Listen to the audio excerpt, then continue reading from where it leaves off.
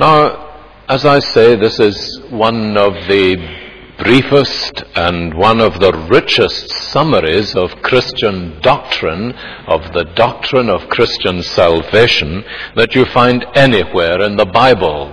It was Dr. Martin Lloyd-Jones, I think, who called it a staggering and glorious statement. It is, in fact, in the form of a doxology, that is, a song of praise to God. And various people have pointed out that when you begin to deal with this glorious doctrine of Christian salvation, it causes you to break out into doxology. It is better sung than said, Benjamin Warfield once said, and in so many ways that's true. Now, it is an introductory paragraph to the epistle to the Ephesians, but the significant thing is that it is in fact this whole passage from verse 3 to verse 14, one long and fairly complex sentence. It would be an impossibility, I think, for us in English to try to produce a sentence that went from the beginning of verse 3 to the end of verse 14, but this is exactly what Paul has done. Somebody says Paul launches into this glorious doxology with a majestic contempt for grammar and analysis. However that may be, there is no doubt at all that there is a very definite structure in this great statement of the Christian gospel, both in terms of language and of theme. And you will notice, if you look at the passage, you may have noticed it while we were reading it earlier, that it has three parts punctuated by some such phrase in each case as to the praise of his glory, or to the praise of his glorious grace. In verses 6, 12 and 14, you get that kind of marker set down. In verse 6, to the praise of his glorious grace. At the end of verse 12, that we might be for the praise of his glory. And the end of verse 14, to the praise of his glory. Now, these divisions also highlight the fact that this doxology of praise for the glory of the Christian gospel of salvation is Trinitarian in its form. That is, it is concerned with the three persons of the Trinity, or of the Godhead, the Father, the Son, and the Holy Spirit. And again, if you look more carefully at verses 3 to 6, you'll see that they are concerned with God the Father, especially with his electing, predestining work to bring about our salvation. Praise be to the God and Father of our Lord Jesus Christ, who has blessed us in the heavenly realms with every spiritual blessing in Christ. He chose us in him before the foundation of the world. In love, he predestined us to be adopted as his sons, and so on. So the theme of verses 3 to 6 is really the theme of the electing, predestining work of God the Father. Verses 7 to 12 are really concerned with the redeeming, atoning work of God the Son. In him, that is, in the one he loved, we have redemption through his blood, the forgiveness of sins in accordance with the riches of God's grace, and so on. And verses 7 to 12 deal in broad terms with the redeeming, atoning work of God the Son. Verses 13 to 14 deal with the third person of the Trinity, and they deal with the sealing, guaranteeing work of the Holy Spirit. Verse 13, you were included in Christ when you heard the word of truth, the gospel of your salvation. Having believed, you were marked in him with a seal, the promised Holy Spirit, who is a deposit guaranteeing our inheritance until the redemption of those who are God's possession, and again with the final note, to the praise of his glory. Now the point of all that, of course, is simply this, that when the salvation of God's people is the theme, then all the resources of the whole Godhead are summoned in order to bring about the full glory of the salvation that God from before the foundation of the world has planned and in Jesus Christ has procured for his people. God the Father plans and devises this salvation. God the Son purchases and procures it, and God the Holy Spirit seals and guarantees it to his people. In fact, many people see this reference to the Trinity brought together and summarized and introduced in verse 3. I'm not entirely sure if that is true, but you can see why people think so. In verse 3, he begins, "Praise be to the God and Father of our Lord Jesus Christ, who has blessed us in the heavenly realms with every spiritual blessing." That is, people would say, with every blessing of the Holy Spirit, which he has given to us in Christ. Now we need to ask and turn to think in this short time we have this evening for the sake of the subject about what are the blessings which are ours in Christ. First of all, in the electing love of God the Father, because this is the theme of verses 3 to 6. Praise be to the God and Father of our Lord Jesus Christ, who has blessed us in the heavenly realms with every spiritual blessing in him, because he chose us in him before the creation of the world to be holy and blameless in his sight. It is of great significance, I think, that when Paul is expounding the character of the Christian gospel, because that is really what he is doing, he begins not with man and his need. Now just think how often when you are contemplating what the gospel is, that you so readily begin with man and his need. Whereas when Paul is expounding the truth of the gospel, he begins with God and his plan and his purposes. In verse 4, he chose us in him before the creation of the world. Verse 5, he predestined us to be adopted as his sons. Verse 11, in him we were also chosen, having been predestined according to the plan of him who works out everything in conformity with the purpose of his will. And what Paul is pressing upon us is that the gospel begins with God. Now that's not just a case of theological hair splitting. It's one of the profoundest emphases that we need to make in these days, because let me show you how it is that the gospel of Jesus Christ in its biblical sense is so often distorted when we begin with man. What happens is, you see, we say, now, what is the problem that we have in the world today? What is the problem that man has in the world today? The problem is he is unhappy. He is very miserable, and that's very true in the modern world, because we are in a world that is so dominated by sin. And we say, what is the problem? He is confused. He is in despair. He has got so many burdens, so many problems. And when we begin to preach the gospel to people, we can so easily begin there and say, is this your condition? Is this the situation that you are in? Well, now, what you need is God's grace, God's love, Jesus Christ and all that God has provided in him. Now that sounds so right in so many ways, but I wonder if you can see what it is actually doing.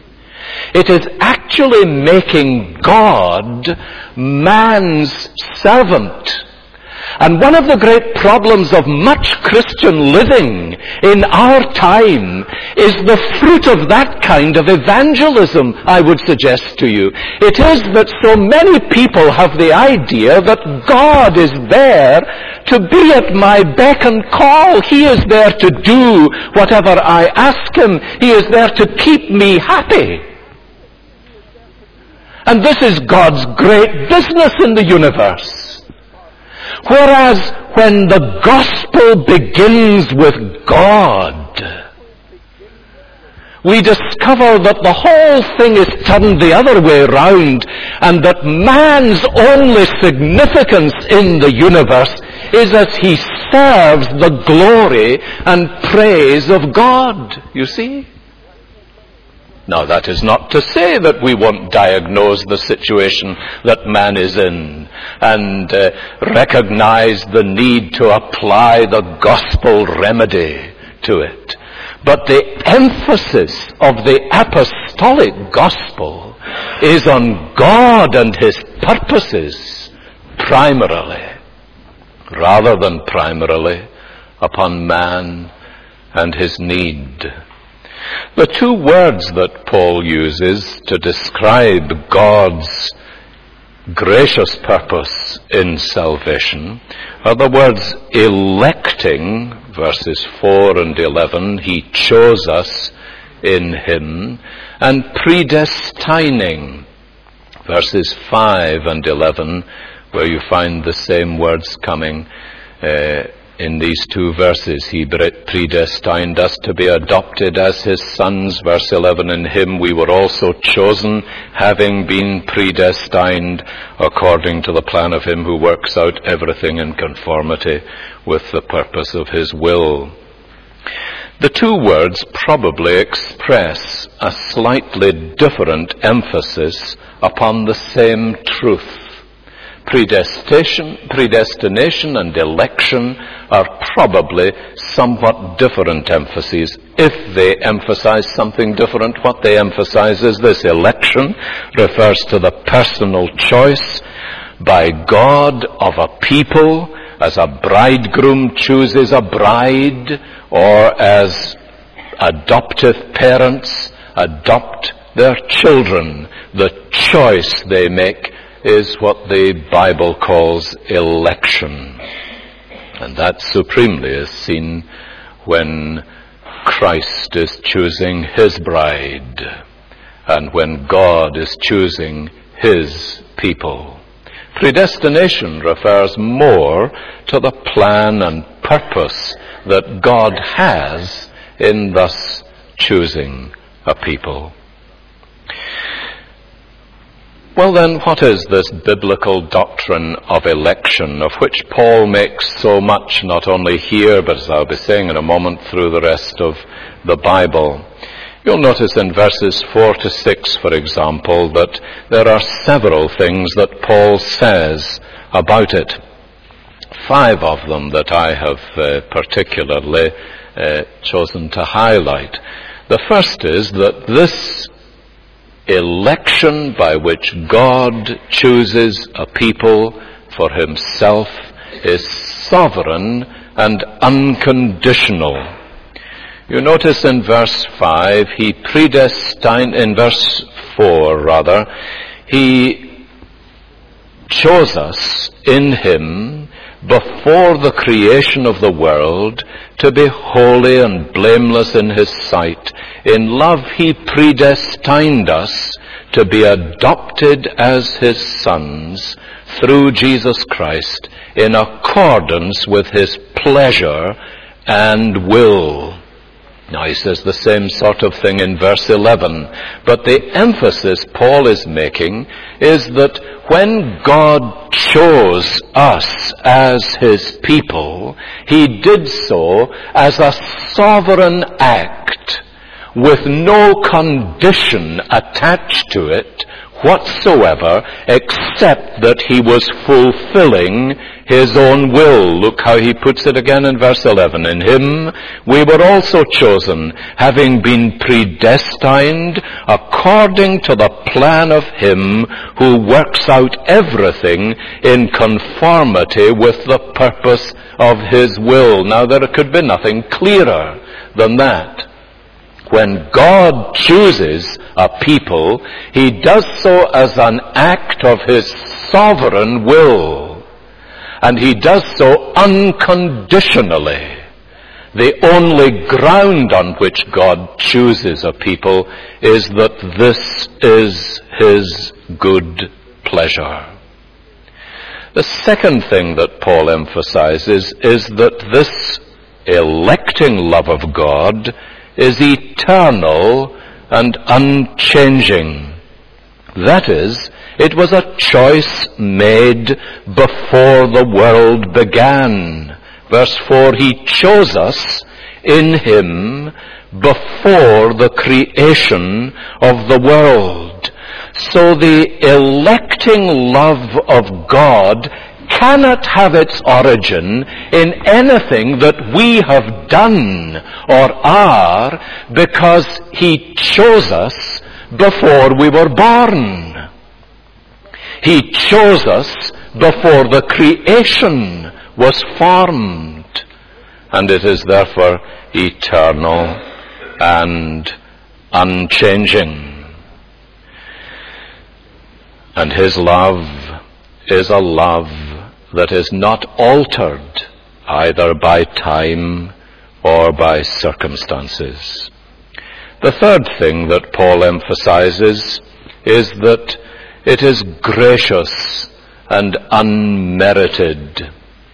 In verse 5, the last two words of verse 4 probably belong to the sentence that begins verse 5. In love, he predestined us to be adopted as his sons through Jesus Christ, in accordance with his pleasure and will, to the praise of his glorious grace. So the only thing that is magnified by God's choice of a people is God's glorious grace.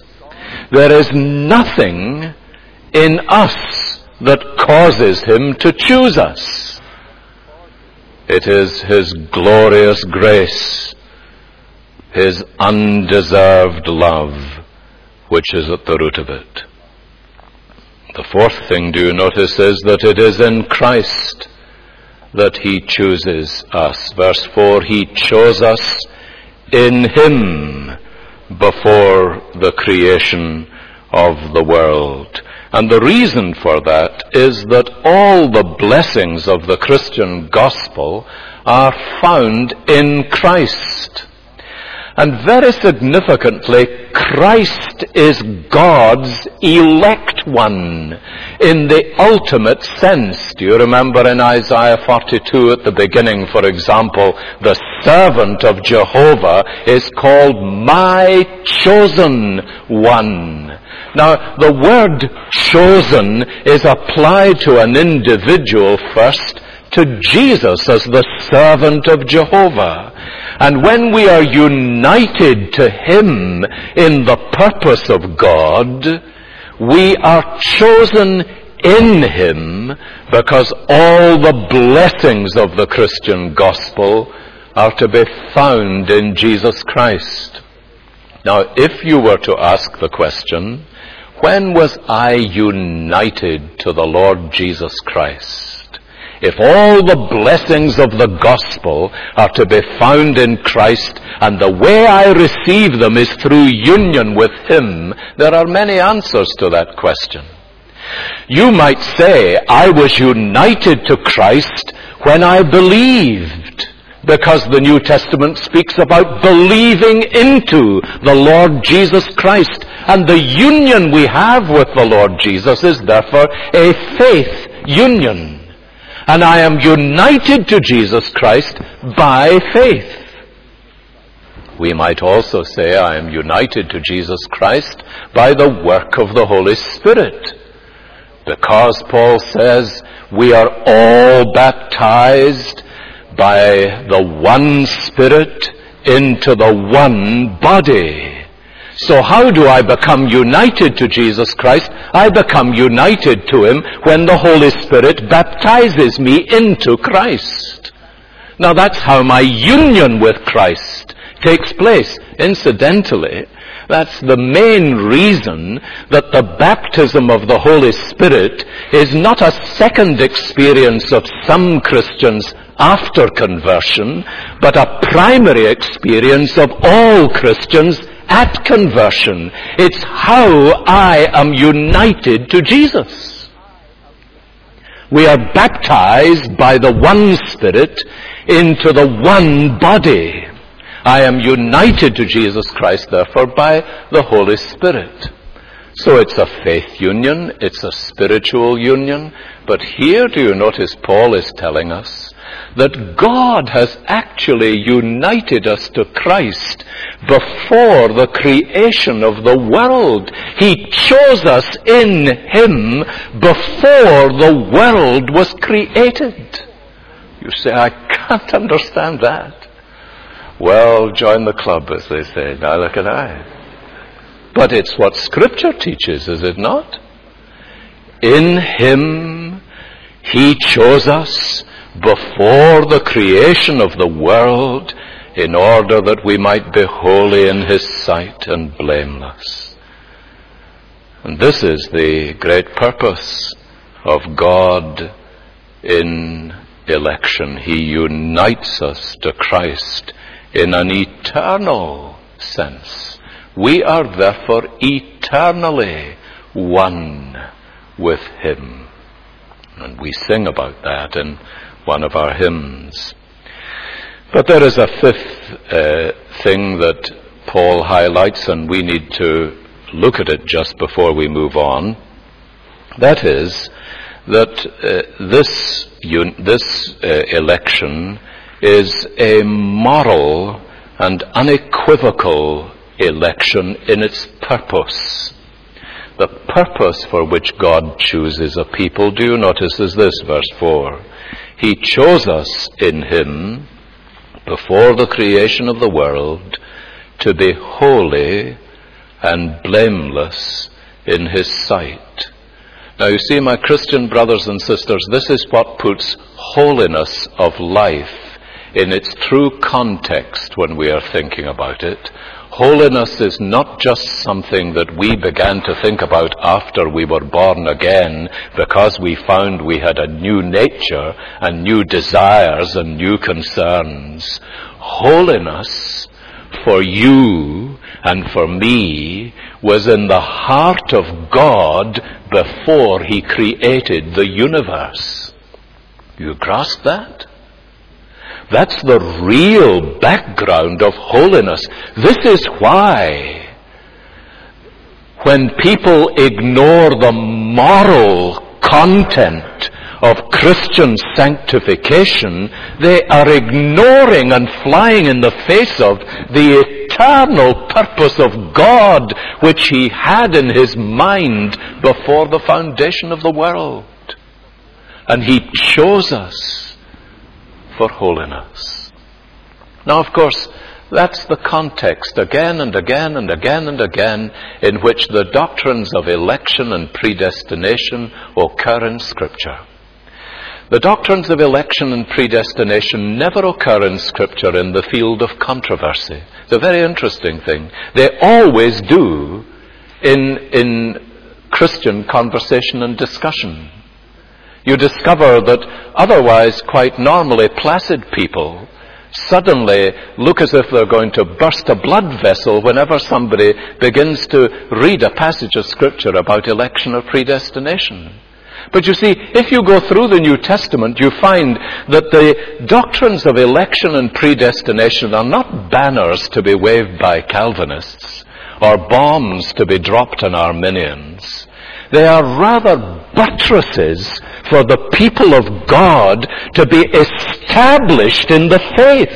How do I know that all things work together for good to those who love God? Tell me that.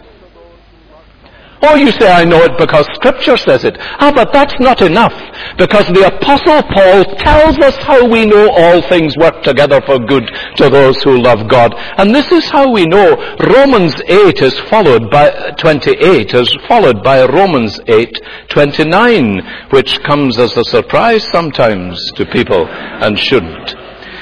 We know that in all things God works for the good of those who love him, who have been called according to his purpose.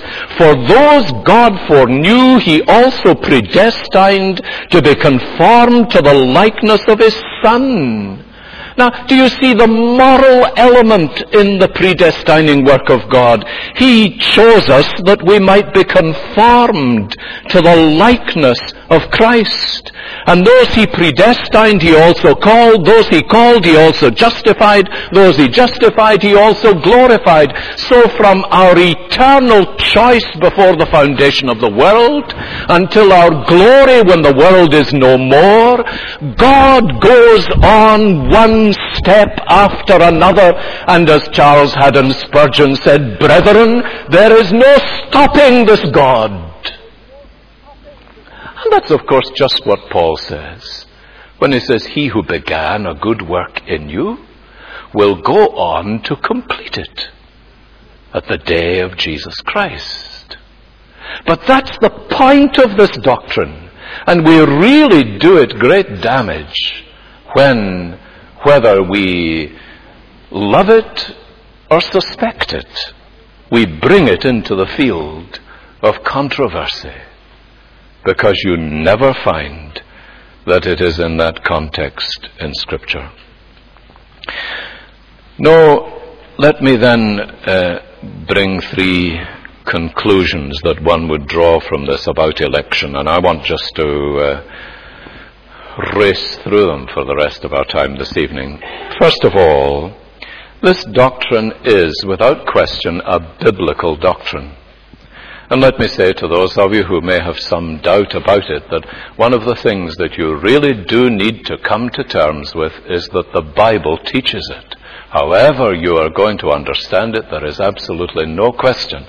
From the early days, Deuteronomy chapter 7, for example, when God is addressing his people, he says he has chosen them.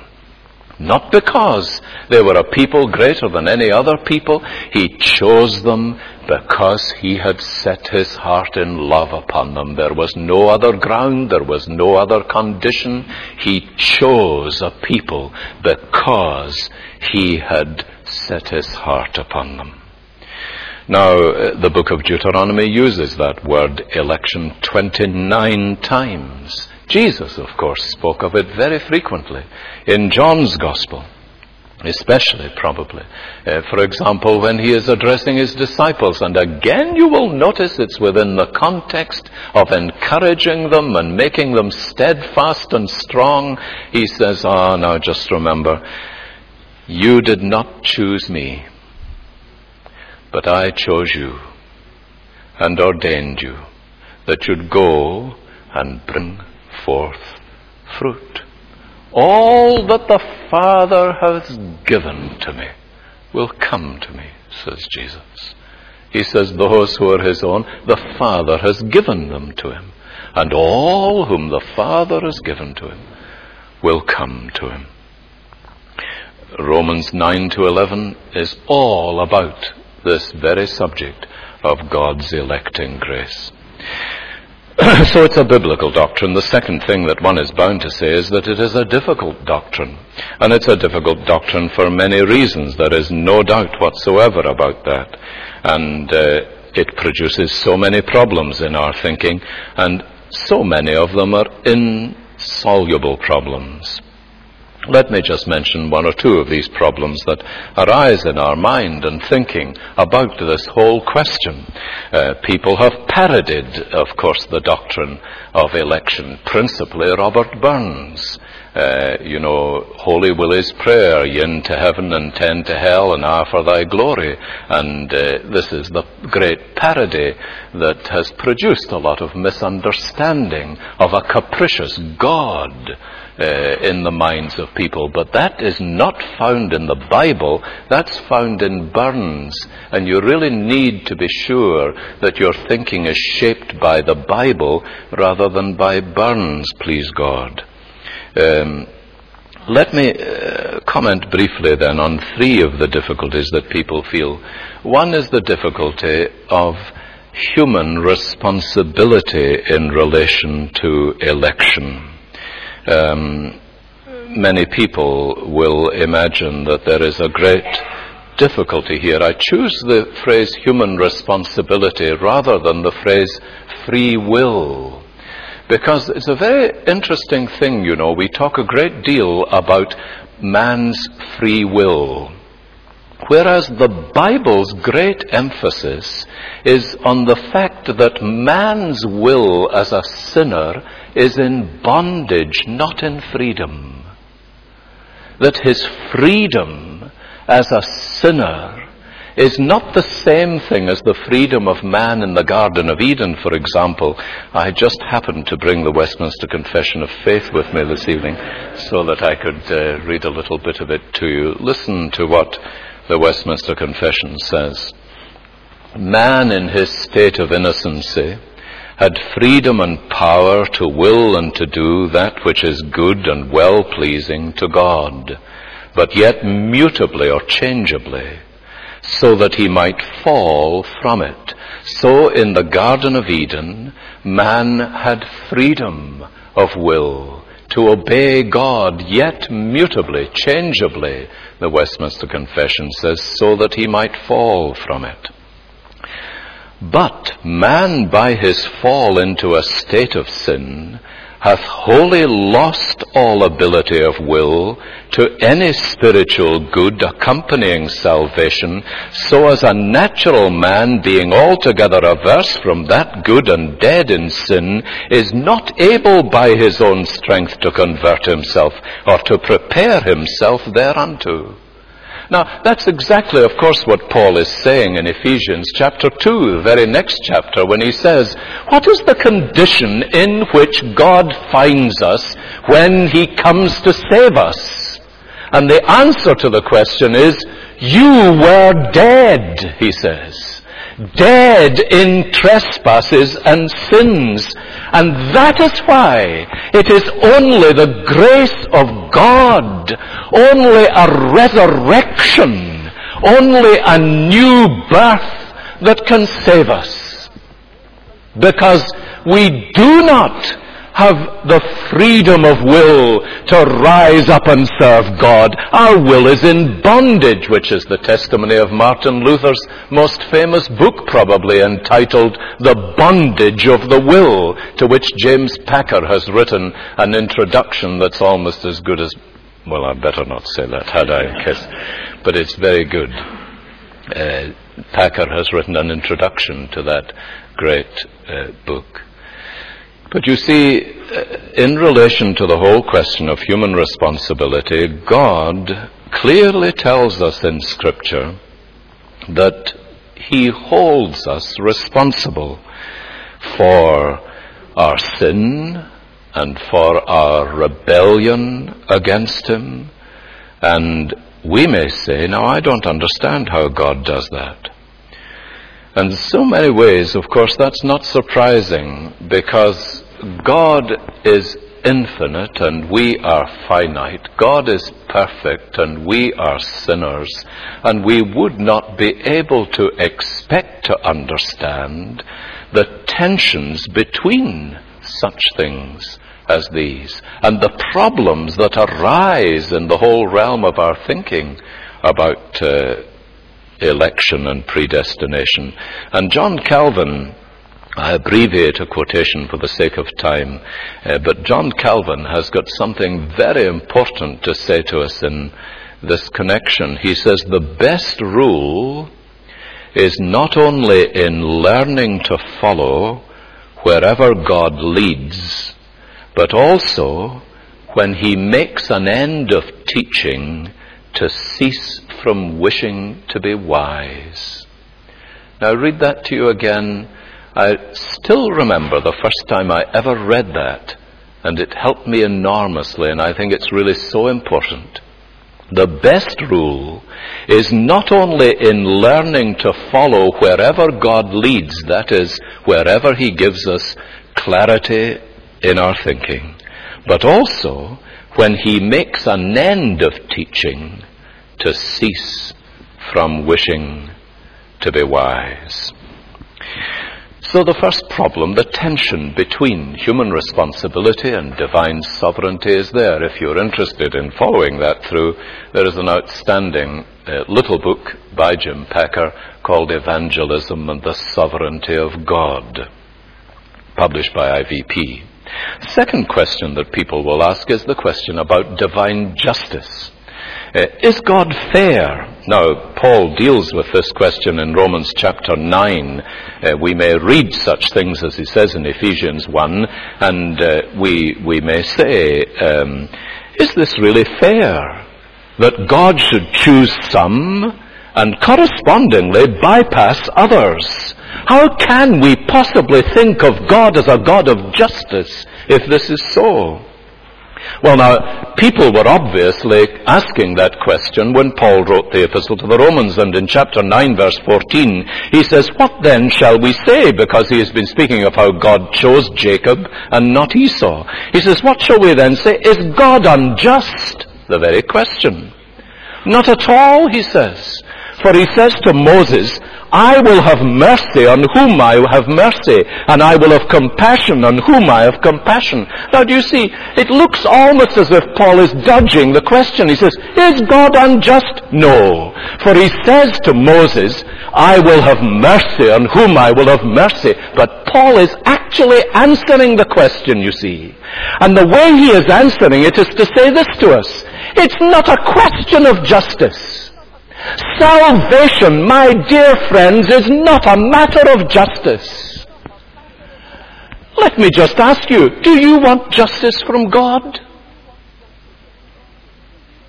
Is that what you want on the day of judgment? Do you want justice from Him? God knows I don't want justice from God. I would run 1,000 miles if I thought I was going to receive justice.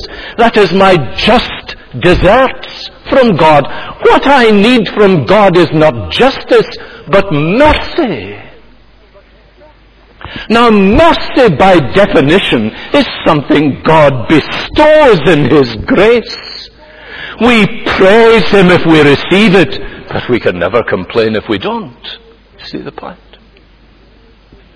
Shakespeare got it beautifully in The Merchant of Venice. I hope you still read Shakespeare. And he makes one of his characters say, "If justice be thy plea, consider this, that in the course of justice none of us would receive salvation." Now that's true. And that's exactly Paul's point. Divine justice is never the issue in the question of election and predestination. Because the mystery of election is not that God passes over some, but that He chooses any.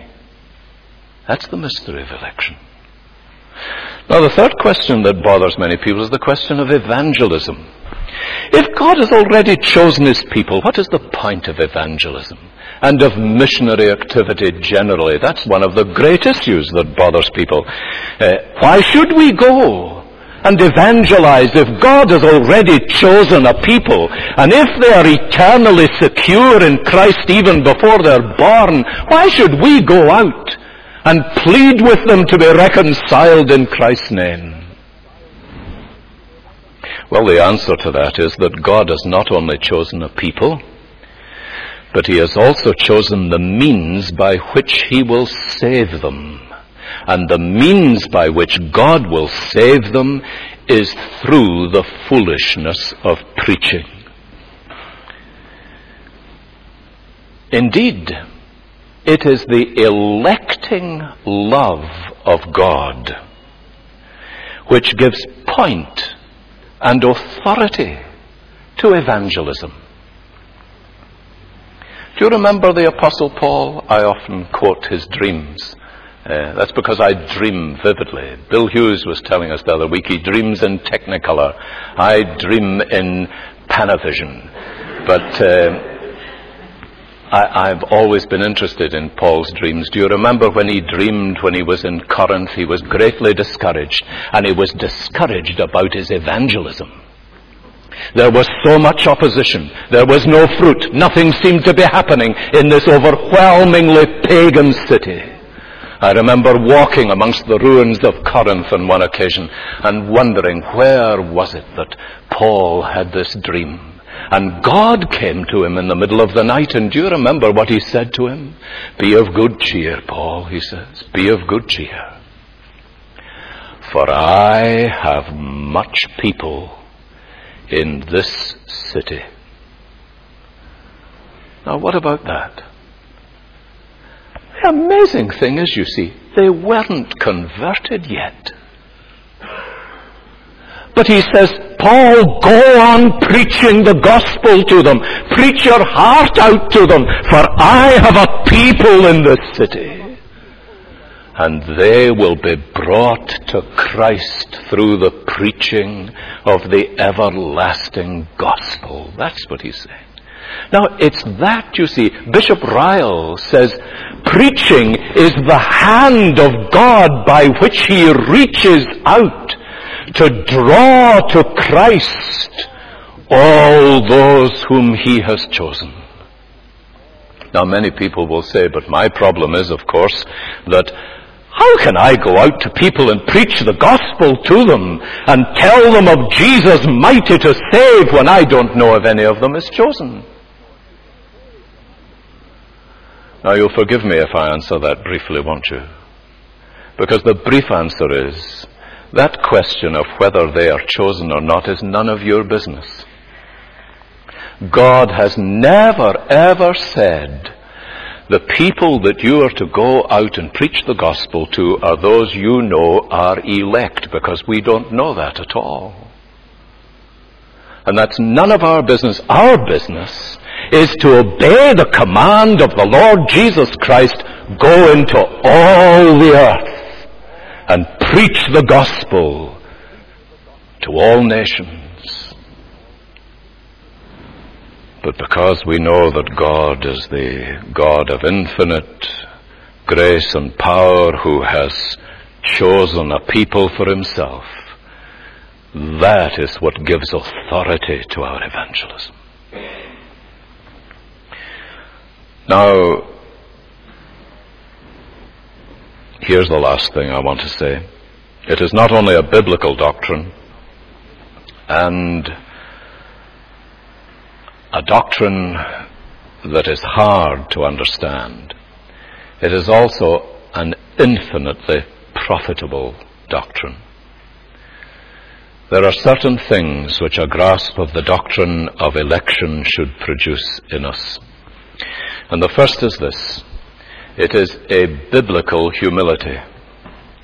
I want to say to you this evening, my dear friends, that there is nothing in all God's universe that will produce true biblical humility, which is a different thing altogether from a cringing sense of inferiority.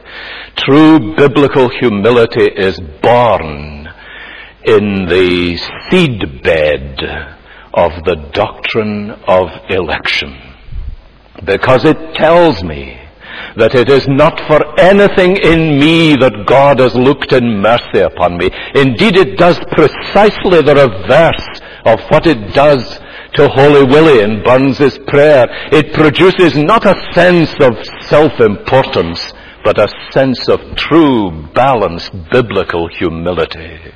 Not what I am, O Lord, but what thou art. That alone can be my soul's true rest.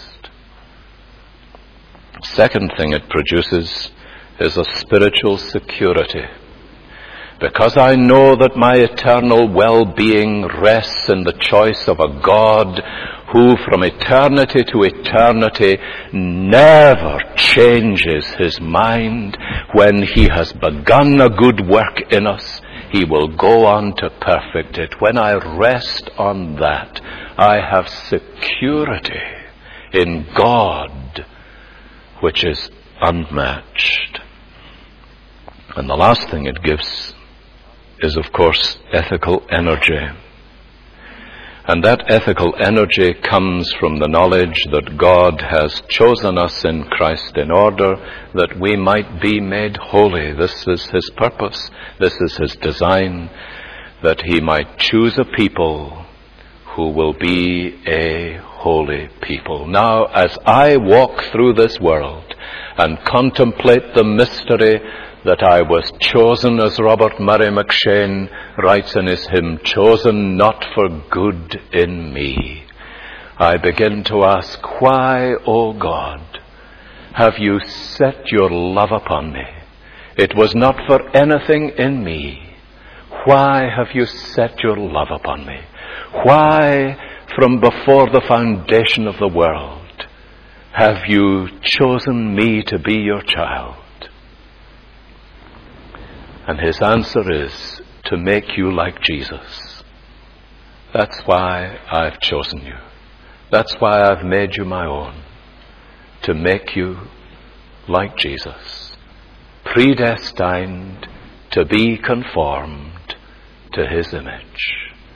That's what the doctrine of election is all about. And in the last analysis, that's the only evidence of my election. Holiness is the evidence of election. So says the New Testament, give diligence to make your calling and election sure. Let's pray together. Father, we are so conscious of being like little children paddling in the vast depths of the oceans of your wisdom. And we pray this evening that in your great mercy you would come and enlighten us in our understanding and teach us increasingly from your truth, and help us that your word may become to us the buttress and bastion of our souls.